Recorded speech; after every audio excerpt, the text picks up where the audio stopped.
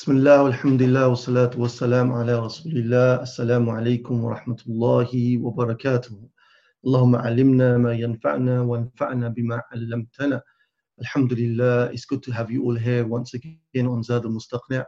It's sad that we're not in the masajid, but by the grace of Allah subhanahu wa ta'ala, we can continue online, inshallah.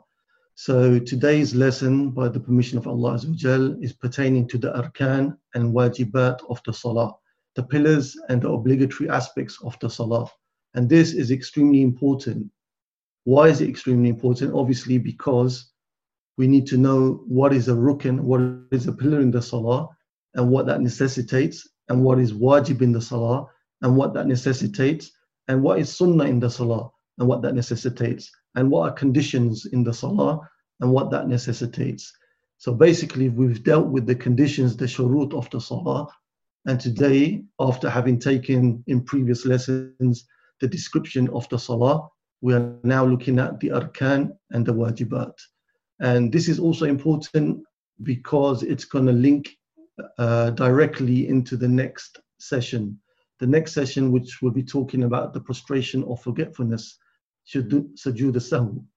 And in order to understand that complex issue, it's very important to know what are the arkan, what are the pillars, and what are the wajibat of the salah. So our author in Zad al-Mustaqni', Imam al-Hijawi, rahimahullah ta'ala, he mentions that the arkan are 14, and we're going to go through them one by one before we move on to the wajibat. So first and foremost, what do the ulama say about a rukn linguistically? Linguistically, in the language, they say a rukn, a pillar, is janibu shay al-aqwa. Janibu shay al-aqwa is the strongest part of a structure, the strongest part of a thing. So for example, we said that this is a pillar, so we know that the pillar of a structure is the strongest part of it. Without the pillars being there on that structure, the structure would collapse. And likewise in the salah, we have pillars which hold up the salah. Without the pillars, the salah would collapse. So that is linguistically, janibu shay al-aqwa, the strongest part of a thing. That is what a pillar is linguistically. Technically, istilahan, it is ma tatarakkabu minhu mahiyatul ibadah, wa la tasihhu biduniha. Ma tatarakkabu minhu mahiyatul ibadah, wa la tasihhu biduniha. That, or those things which put together formalize or form the ibadah, the act of worship. And the act of worship would not be correct without these pillars. And a quick point to mention that some of the ulama in the Hanbali madhab, they, instead of mentioning them as arkan, rukn, they mention them as fara'id. So fard and rukn at times is interchangeable in the Hanbali madhab in the meaning of a pillar, in the meaning of a rukn. At times it's rukn, at times you will see it as fard, but it means the same thing. So we have rukn, which I've explained to you very quickly, and we have wajibat. Now, what is the difference between these arkan, the pillars, and the wajibat, the obligatory aspects of the salah? One of the main differences between the rukn and the wajib is that the rukn, if it's left out, whether it be intentionally or unintentionally, then in both cases, the salah is going to be invalid, right? Whether it's left out intentionally or unintentionally, then the salah is going to be invalid.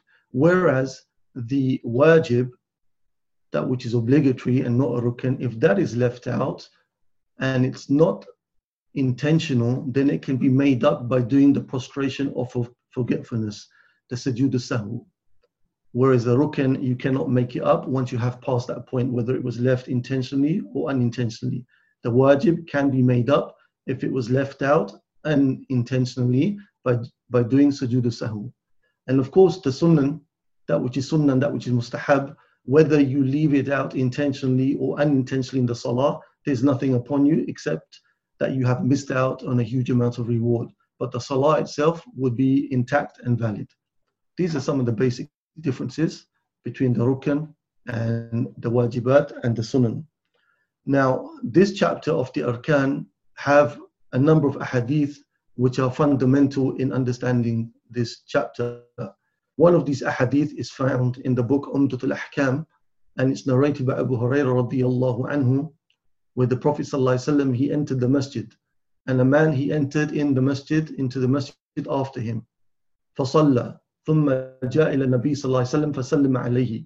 So this man, he prayed, and then he came to the Prophet صلى الله عليه وسلم and gave salam to the Prophet صلى الله عليه وسلم. فقال النبي صلى الله عليه وسلم ارجع فصلي فإنك لم تصلي. Go back and pray, for verily you haven't prayed. فرجع فصلى كما كان. So the man, he went back and he prayed the way he did the first time.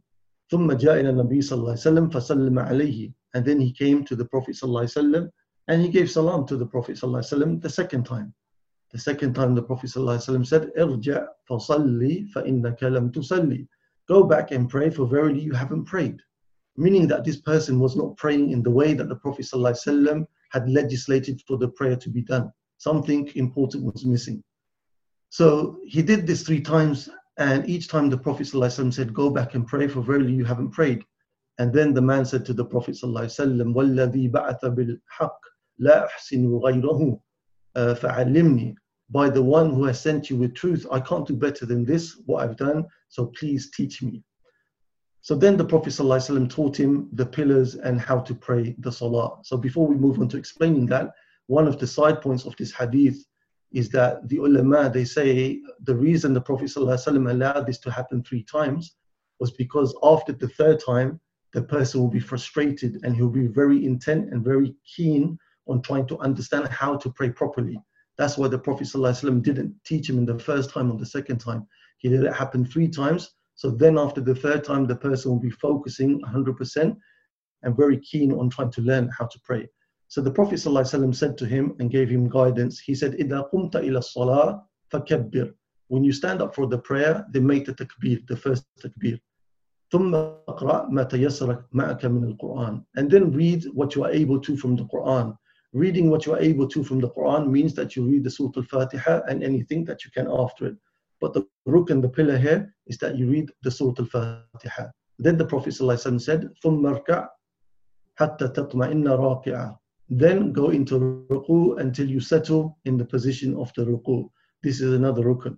Then the Prophet ﷺ said, ثُمَّ ارْفَعْ حَتَّى تَعْتَدِلَ قَائِمًا. And then raise yourself from the ruku until you are straight and upright. Then the Prophet ﷺ said, ثُمَّ اسْجُدْ حَتَّى تَطْمَئِنَّ سَاجِدًا. And then go into the position of the sujood until you are there and you are tranquil, meaning you have relaxed in the position of sujood. ثُمَّ ارْفَعْ حَتَّى تَطْمَئِنَّ جَالِسًا. Then raise yourself from the ruku until you are sitting in the position of having been raised from the sujood, and in a position of sitting and in a position of being tranquil. ثُمَّ افْعَلْ ذَلِكَ فِي صَلَاةِ كُلِّهَا. And then do that in all of your salah. Meaning do these arkan which have been mentioned in all of your salah. So this is not the only hadith which pertains to this topic, but it's one of the main fundamental hadith which pertain to the topic of the Prophet ﷺ teaching the arkan in the salah. So the author Al-Hijawi in Zad al-Mustaqni in this text, he's going to mention that there are 14 arkan. So these 14 arkan, we need to remember them and we need to memorize them after understanding them.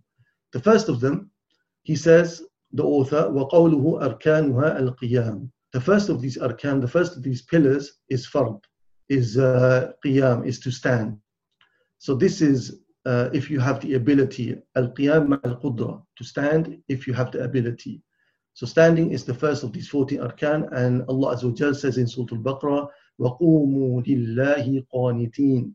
Stand in Allah Azza wa Jal in prayer. Qaniteen, it means to be standing. Stand for Allah Azza wa Jal in prayer. And also we have the hadith of Imran ibn Hussein, where the Prophet sallallahu alayhi wasallam directed him and said, صَلِّ قَائِمًا فَإِن لَمْ تَسْتَطِعْ فَقَائِدًا فَإِن لَمْ تَسْتَطِعْ فَعَلَى الْجَنْبِ. Pray standing up, and if you are unable to do so, then pray sitting down. If you are unable to do even that, then pray whilst you are laying down. This hadith is in Bukhari. And also there's an ijma', there's a consensus from the ulama where they say أنه لا تجزئ صلاة القاعد مع القدرة على القيام في الفرض. That the one who is able to stand, is not permitted for him to pray sitting down in the fard salah. And Imam Ibn Abd al-Barr in his Tamheed is one of the scholars that collected this ijma', this consensus. So a question to the participants, and if they can raise their hand before the admin allow them to answer, how long does one have to stand? What is the miqdar? What is the duration of the minimum standing that must take place in the salah? Okay, so the question was, how long does one have to stand? What is the miqdar of the standing that needs to take place? So the answer to that is that in the first rak'ah, one has to stand for the duration of being able to make takbirat al-ihram, and thereafter being able to recite Surah Al-Fatiha. And in the other rak'at, in the rak'at that follow the first, then you have to stand for the minimum duration of being able to recite Surah Al-Fatiha. Now the ulama, may Allah have mercy upon them, they give us a dabit of qiyam. A dabit meaning what is the qualifying rule of what determines what standing is. What is the dabit of qiyam? They say, مَا لَمْ يَصِلْ إِلَى حَدِّ الرُّكُوعِ. A person is standing as long as he is not considered to have gone in the position of ruku'. A person is standing as long as he is not considered to have gone into the position of ruku'. So my second question to you all, if you can answer one of you, is what is the definition of a person going into ruku'? Because we need to know that in order to understand what is the definition of standing. So I said standing is as long as you haven't gone into ruku'. So what is the definition of one having gone into ruku'?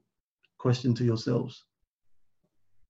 Okay, this was from previous classes. We discussed it in the sifa of the salah, the description of the salah. In any case, one is considered to have gone into ruku' once a person's hands can touch their knees. Okay, so once a person is able to touch their knees, then a person is considered to have gone into ruku', even if they haven't fully gone or they are unable to fully go into the position of ruku'.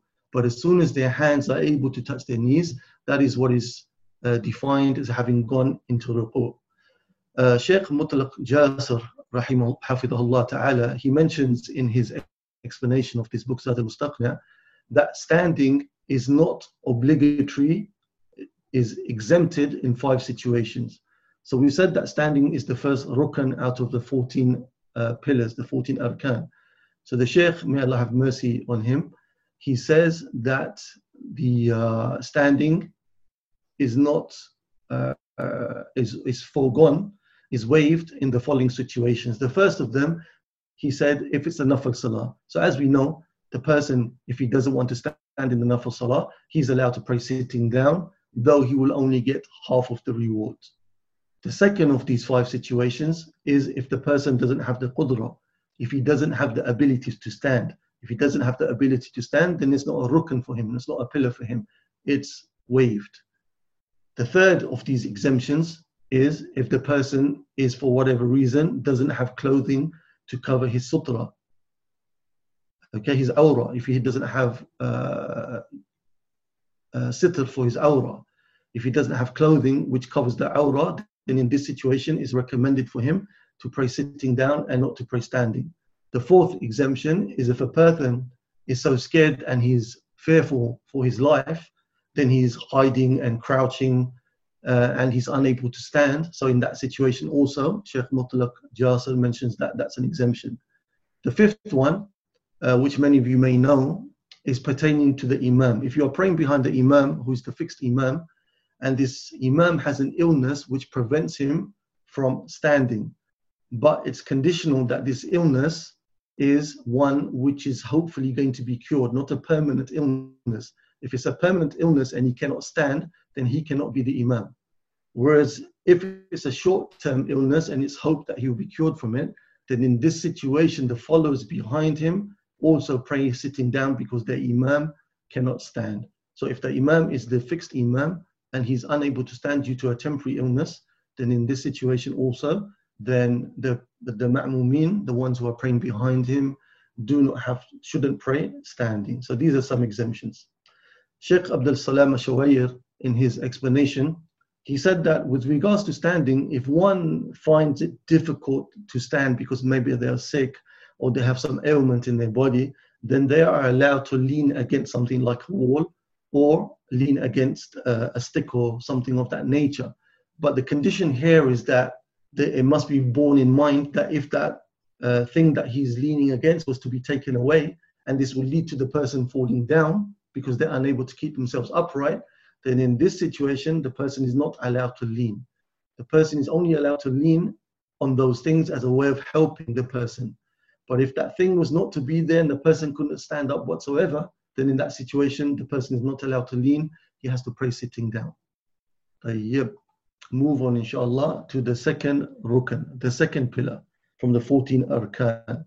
And that is the author, he says, وَقَوْلُهُ التَّحْرِيمَةِ. At-tahrima means the takbiratul ihram, the first takbir of the salah. This is a pillar, it's a rukn in the salah, because in the hadith of the one who didn't pray correctly, which was the first hadith we took of the lesson, known as al-masi'u fi salatihi, the one who did wrong in his prayer, the one who didn't pray correctly, then the Prophet ﷺ said to him, إِذَا قُمْتَ إِلَى الصَّلَاةِ فَكَبِّرْ. When you stand up for the prayer, then make the takbir.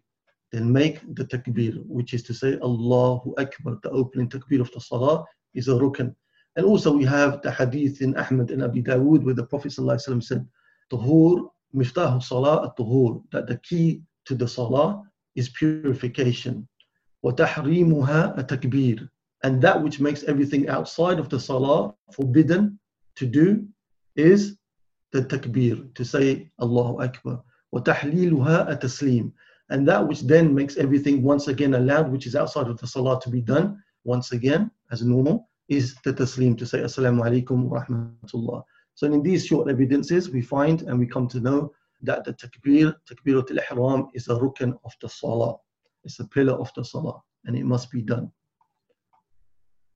The third of these arkan is al-Fatiha, that the person must read Surah al-Fatiha, because again, in the first hadith that we took, hadith Masi fi salatihi, the hadith wherein the one did wrong in the salah, the Prophet ﷺ said, فَقْرَأَ مَا تَيَسَّرَ مَعَكَ مِنَ الْقُرْآنِ. Read that which you are able to do so from the Quran. And many of the scholars, they said that this is pertaining to Surah Al-Fatiha. And also we have in the hadith of Bukhari and Muslim from Ubadah ibn Samit, who said that the Prophet ﷺ said, لَا صَلَاةَ لِمَنْ لَمْ يَقْرَأ بِفَاتِحَةِ الْكِتَابِ, that there is no prayer for the one who doesn't recite Surah Al-Fatiha. So these evidences, they tell us clearly and vividly that to recite Surah Al-Fatiha is a rukn, it's an essential pillar of the salah.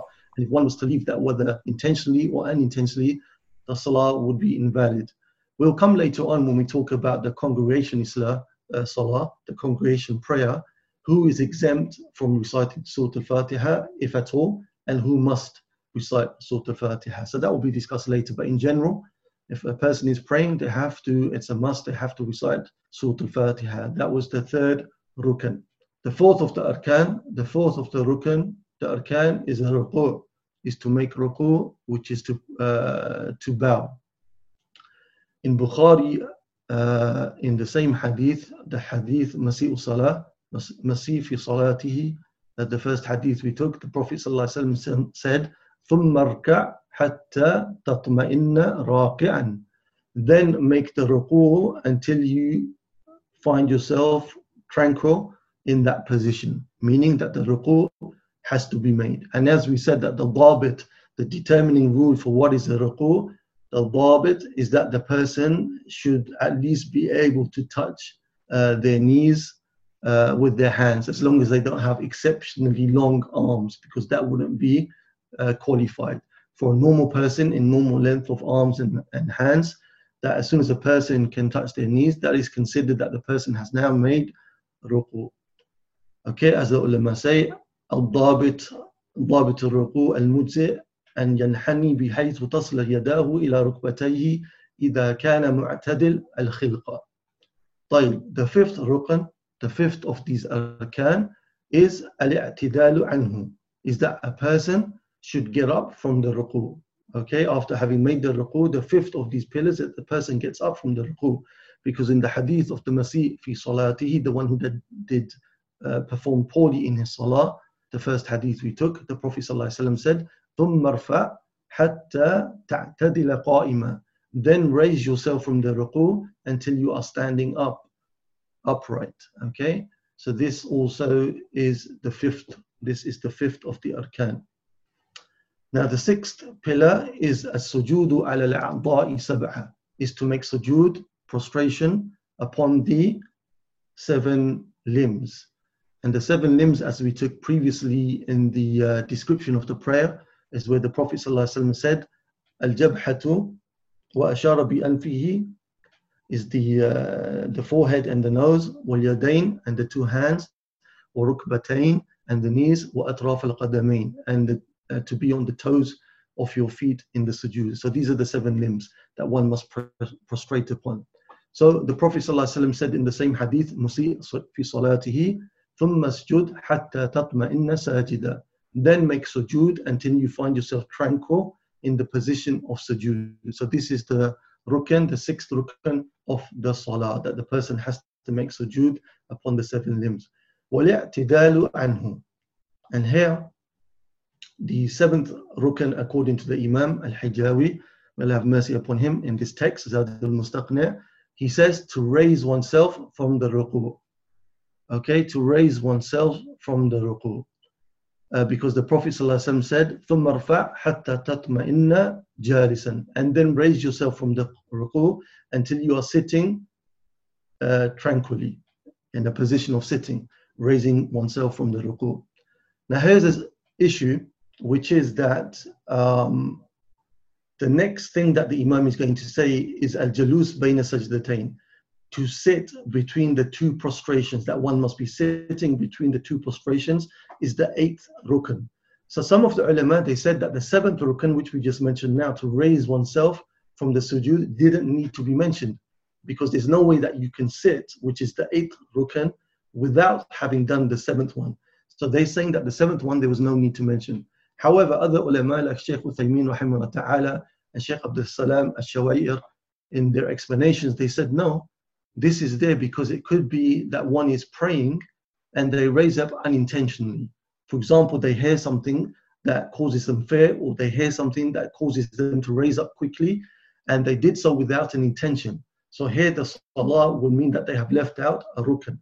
So here it's important to mention that actually the raising from the rukn itself is a pillar. Okay, so the person has to do this with an intention. And then we move on to the 8th of the arkan.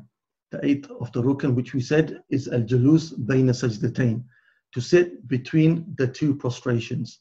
Okay, because the Prophet ﷺ said, ثُمَّ ارْفَعْ حَتَّى تَطْمَئِنَّ جَالِسًا, raise yourself from the sujood until you are sitting in a tranquil position. So raising up and sitting between the 2 prostrations is also a rukn. It's the 8th of the arkan.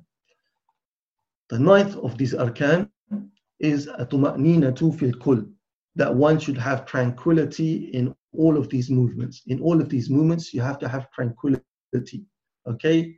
Because the Prophet ﷺ in the hadith, he mentioned tuma'nina so many times, that when you come to this position, hatta tatma'in, until you are tranquil in that position.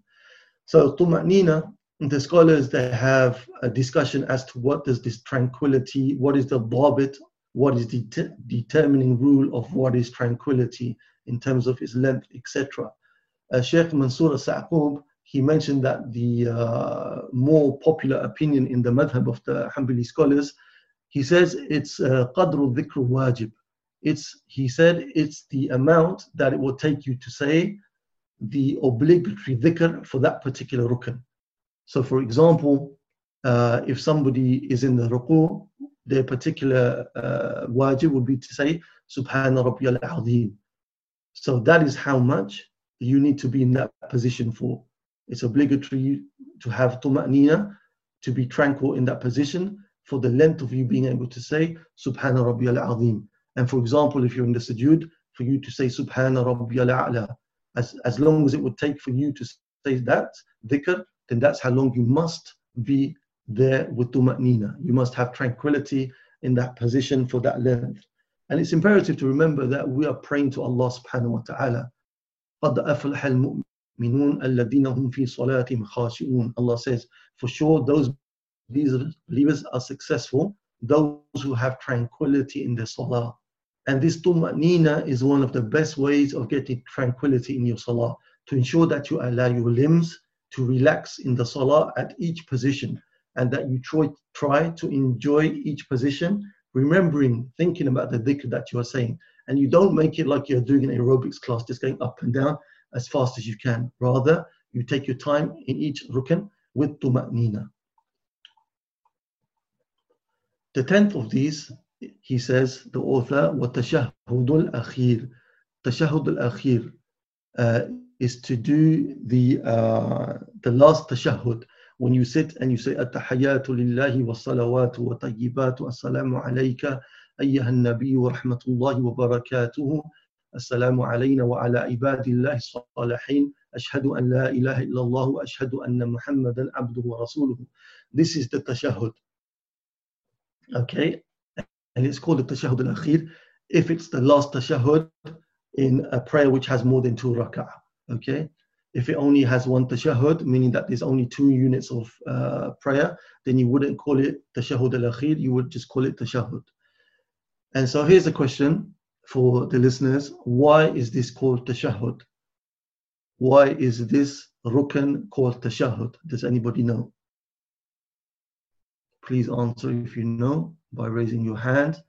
Why is this called tashahhud? Is it because of the shahadat, like ashhadu an la ilaha illallah wa ashhadu anna Muhammad Rasulullah, when you say in the actual position you're in? Ahsanta, barakallahu feek. May Allah give you good. Barakallahu feek. This is exactly why. It's called tashahhud because it contains the shahadatain, the 2 testimonies of faith. The testimony pertaining to worshipping only Allah Azza wa Jal and none other besides Him, and that Muhammad sallallahu alaihi wasallam is the last of the messengers of Allah Azza wa Jal. So because it contains the 2 testimonies of faith, the shahadatain, it's called the tashahhud. Tayyib, pillar number 11. It's good to know that there's people responding, alhamdulillah. May Allah give you all good, inshallah. The 11th of the pillars is jalsatuhu, is the sitting for the tashahhud al-akhir. That the tashahhud al-akhir, it cannot be said in any other position except that the person is sitting in the position of tashahhud. And the 12th of these pillars, of these arkan, is salah ala nabi sallallahu alayhi wa sallam fihi, that one must make salah upon the Prophet sallallahu alayhi wa sallam in the last tashahhud, in the tashahhud al-akhir. Now this is the position of the Hanbali scholars and the relied upon position in the madhab.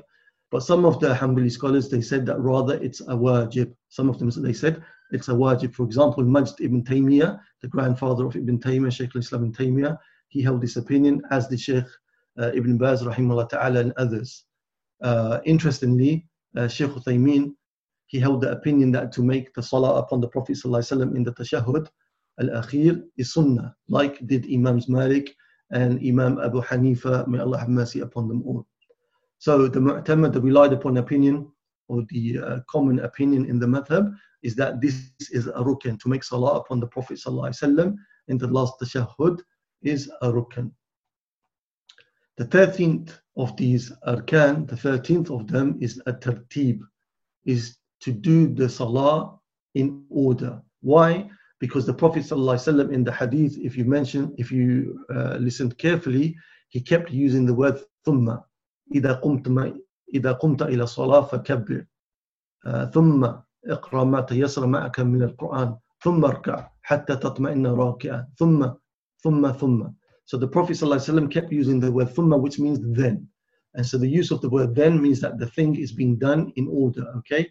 And also the Prophet ﷺ, he never did a prayer except that it was done in order. And the Prophet ﷺ said in the famous hadith, as you know, صَلُّوا كَمَا رَأَيْتُمُونِي أُصَلِّي, pray as you have seen me pray. Meaning pray as it has been described to you that I have prayed. Because obviously, sadly, we haven't seen the Prophet ﷺ pray.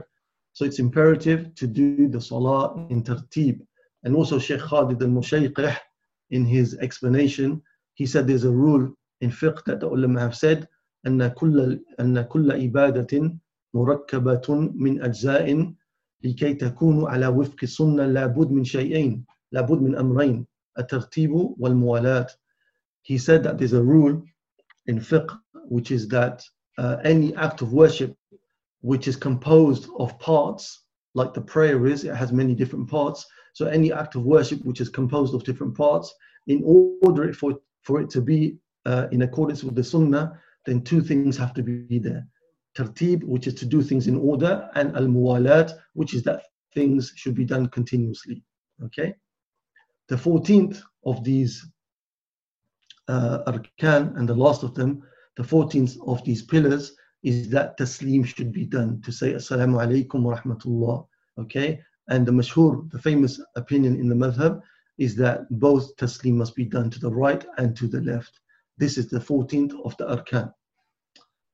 We'll move on, inshallah, to the wajibat, because next session, by Allah's permission, we want to talk about sujood al-sahwu, the prostration of forgetfulness. So we need to know the arkan and the wajibat.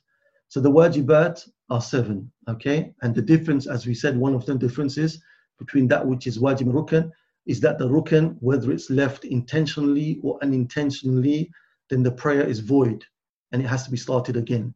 Whereas the wajib, if it's left unintentionally, okay, out of forgetfulness, for example, then the prayer can be corrected with the sujood as-sahwu at the end, with the prostration of forgetfulness at the end. So the wajib are 7. The first of them, at-takbiru ghayru tahrima. All of the takbir in the salah, all of the Allahu Akbar in the salah, the takbirat, other than the first takbir, takbirat al-ihram, are wajibat. Okay, these are obligatory and they are known as takbirat al-intiqal. Takbirat al-intiqal, the takbir of moving from one position to the other position. Okay, so these are from the wajibat of the salah, the first of them. The second wajib in the salah is a tasmi', which is to say Sami Allahu liman hamida. So this is the second wajib in the salah, and this is for the imam and the munfarid. For the imam, the one who's leading the salah, and the munfarid, the one who's praying by himself, the ma'moom, he doesn't say this. Now here's a question for you to ponder. And it's pertaining to the takbirat al-intiqal that we just mentioned. We said that all of the takbirat al-intiqal, the takbir from moving from one position to another position, are obligatory. And also now the tasmi', which is to say Sami Allahu liman hamida, is obligatory. My question is, why is to say Sami Allahu liman hamida obligatory whilst thinking about the takbirat al-ihram, which will help you to answer? Go ahead. Is it because it takes the place of the Allahu Akbar? Barakallah fiqh, ahsant. So the Sami Allahu liman hamida is taking the place of the takbir, al-intiqal. So here when we move from the position, we don't say Allahu Akbar, rather we say Sami Allahu liman hamida. So this has the hukm of the badal, the hukm of the thing that is replacing, which is that it's wajib. Jazakallah khair, and this was mentioned by Shaykh Abdul Salam Ash-Shuwayr in one of his explanations of this book. Tayyib. So number 3 from these wajibat, from these obligations, is a tahmid, is to say Rabbana lakal hamd. And we know, as if you remember from the previous lessons when we did the description of the prayer, that you can say it in 4 different ways. You can say Rabbana wa lakal hamd, or you can say Rabbana lakal hamd, or you could say Allahumma Rabbana wa lakal hamd, or you could say Allahumma Rabbana lakal hamd. So tahmid is an obligation upon all 3 categories of people, whether it's the imam, whether it's the munfarid, the one praying alone, whether it's the ma'moom, whether the one who is being led in salah. The 4th of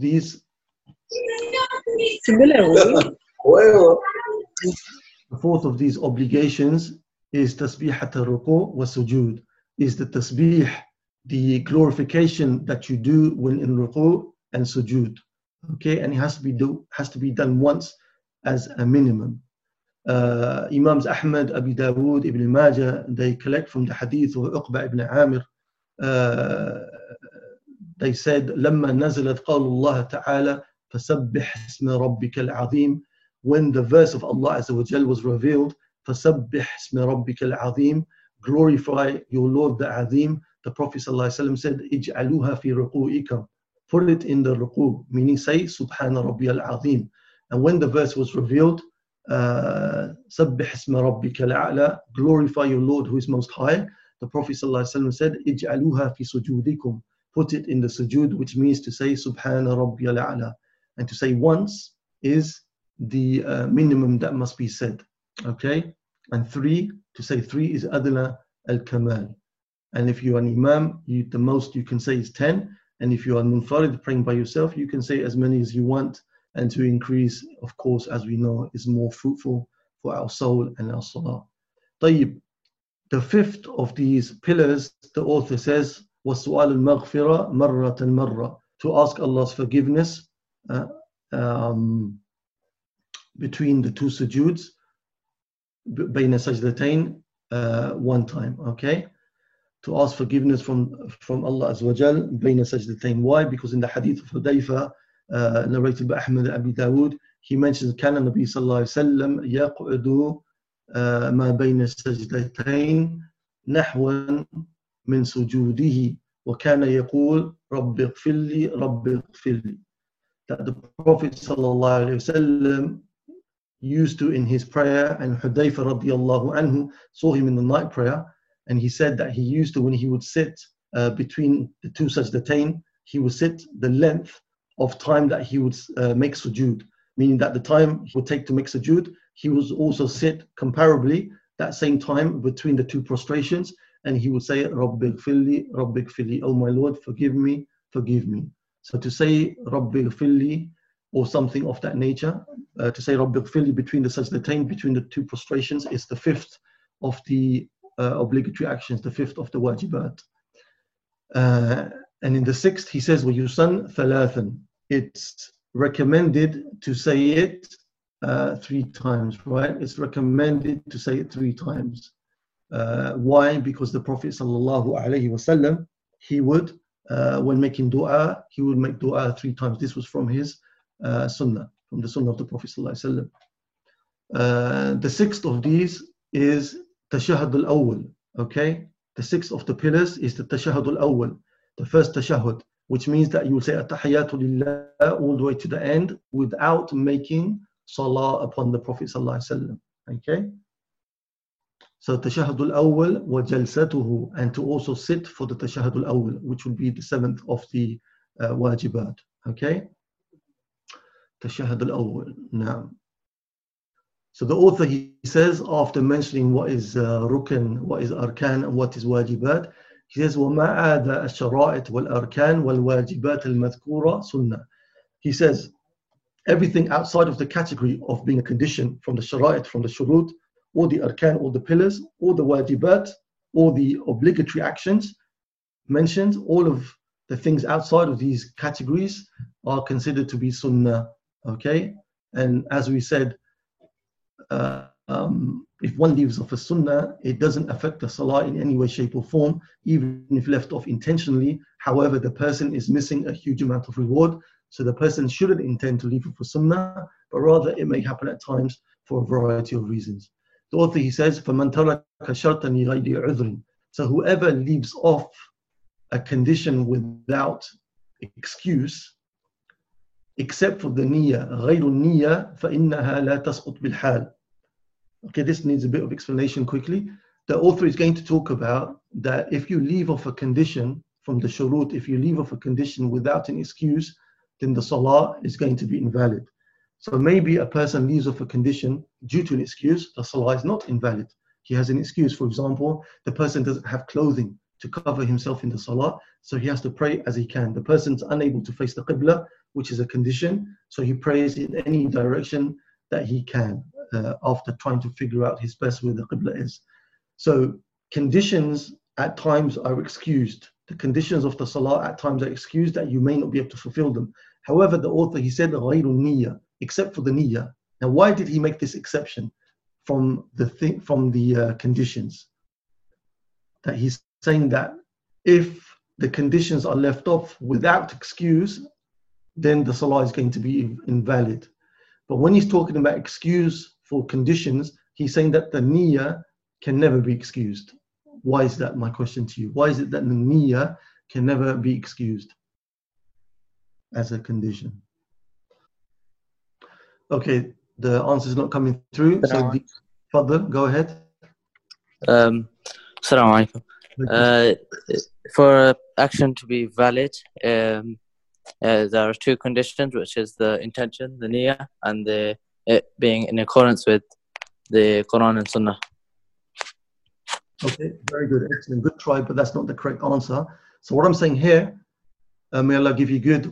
What I'm saying here is that the author is saying that if the conditions are left off due to an excuse, then the salah is still going to be valid because you have an excuse to leave a particular condition. But he's mentioning here that the niyyah, the intention in your heart, is never excused to be left off. And the reason he's saying that is because the heart, you can always control it. There's no situation wherein you cannot not make a niyyah. There's no situation wherein you cannot not make a niyyah. You can always make the intentions.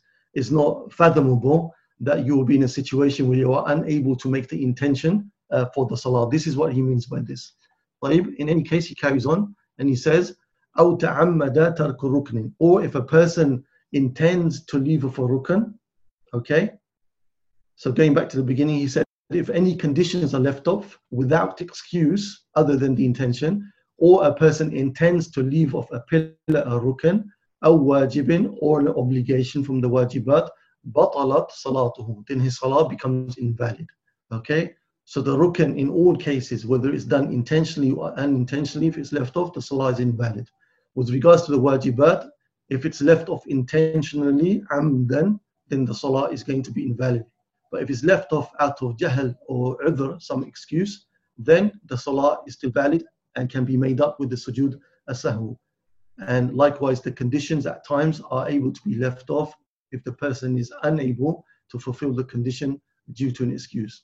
The author, he says, قَوْلُهُ بِخِلَافِ الْبَاقِي, apart from the others, meaning that if other things like the sunnah and the mustahabbat are left off, whether it's intentionally or unintentionally, then the salah is not invalidated. The salah is still valid, whether you leave the sunnah and the mustahabbat off intentionally or unintentionally. And he says again as a repetition, وَمَا عَادَ ذَلِكَ سُنَنُ أَقْوَالٍ وَأَفْعَالٍ. And apart from what we mentioned from the shurut and from the arkan and from the wajibat, everything else in the salah is either a sunnah fi'liya, sunnah qawliya, a sunnah of speech, or fi'liya, a sunnah of action. وَلَا يُشْرَعُ السَّجُودُ لِتَرْكِهِ وَإِنْ سَجَدَ فَلَا بَأْسٍ. And pertaining to this category of sunnah and mustahabbat, it's not legislated that somebody does the sujood as-sahwu at the end of the salah for having left off one of the sunnah. Okay, so if somebody leaves a sunnah off, say for example forgetfully, then it's not legislated for him or her to make sujood as-sahwu, the sujood of forgetfulness, due to having left it out forgetfully. But if he does so, وَإِن سَجَدَ فَلَا بَأْسٍ. But however, if the person does make the sujood, then there's no harm in him doing so. So as a conclusion, these 14 and the 7, we need to learn them, the 14 arkan and the 7 wajibat, because it's going to be imperative when it comes to understanding how to behave with the arkan and the wajibat in sujood al-sahwu. What happens if I leave out a rukn? How can I make it up? Am I able to make it up? If I cannot make it up, what do I have to do? Likewise with the wajibat. So these are imperative that you go away, you review them, you try to understand them to the best of your ability. And we ask Allah subhanahu wa ta'ala to reward everybody immensely for having made this effort. And any shortcomings and mistakes were from my shaitan, from shaitan and myself. Anything which was good and correct was as a gift from Allah subhanahu wa ta'ala. And jazakumullah khair. If you have any questions pertaining to the topic, then feel free, or otherwise you can send them on the fiqh group, or if you are shy, you can send them to me individually. Assalamu alaikum wa rahmatullah.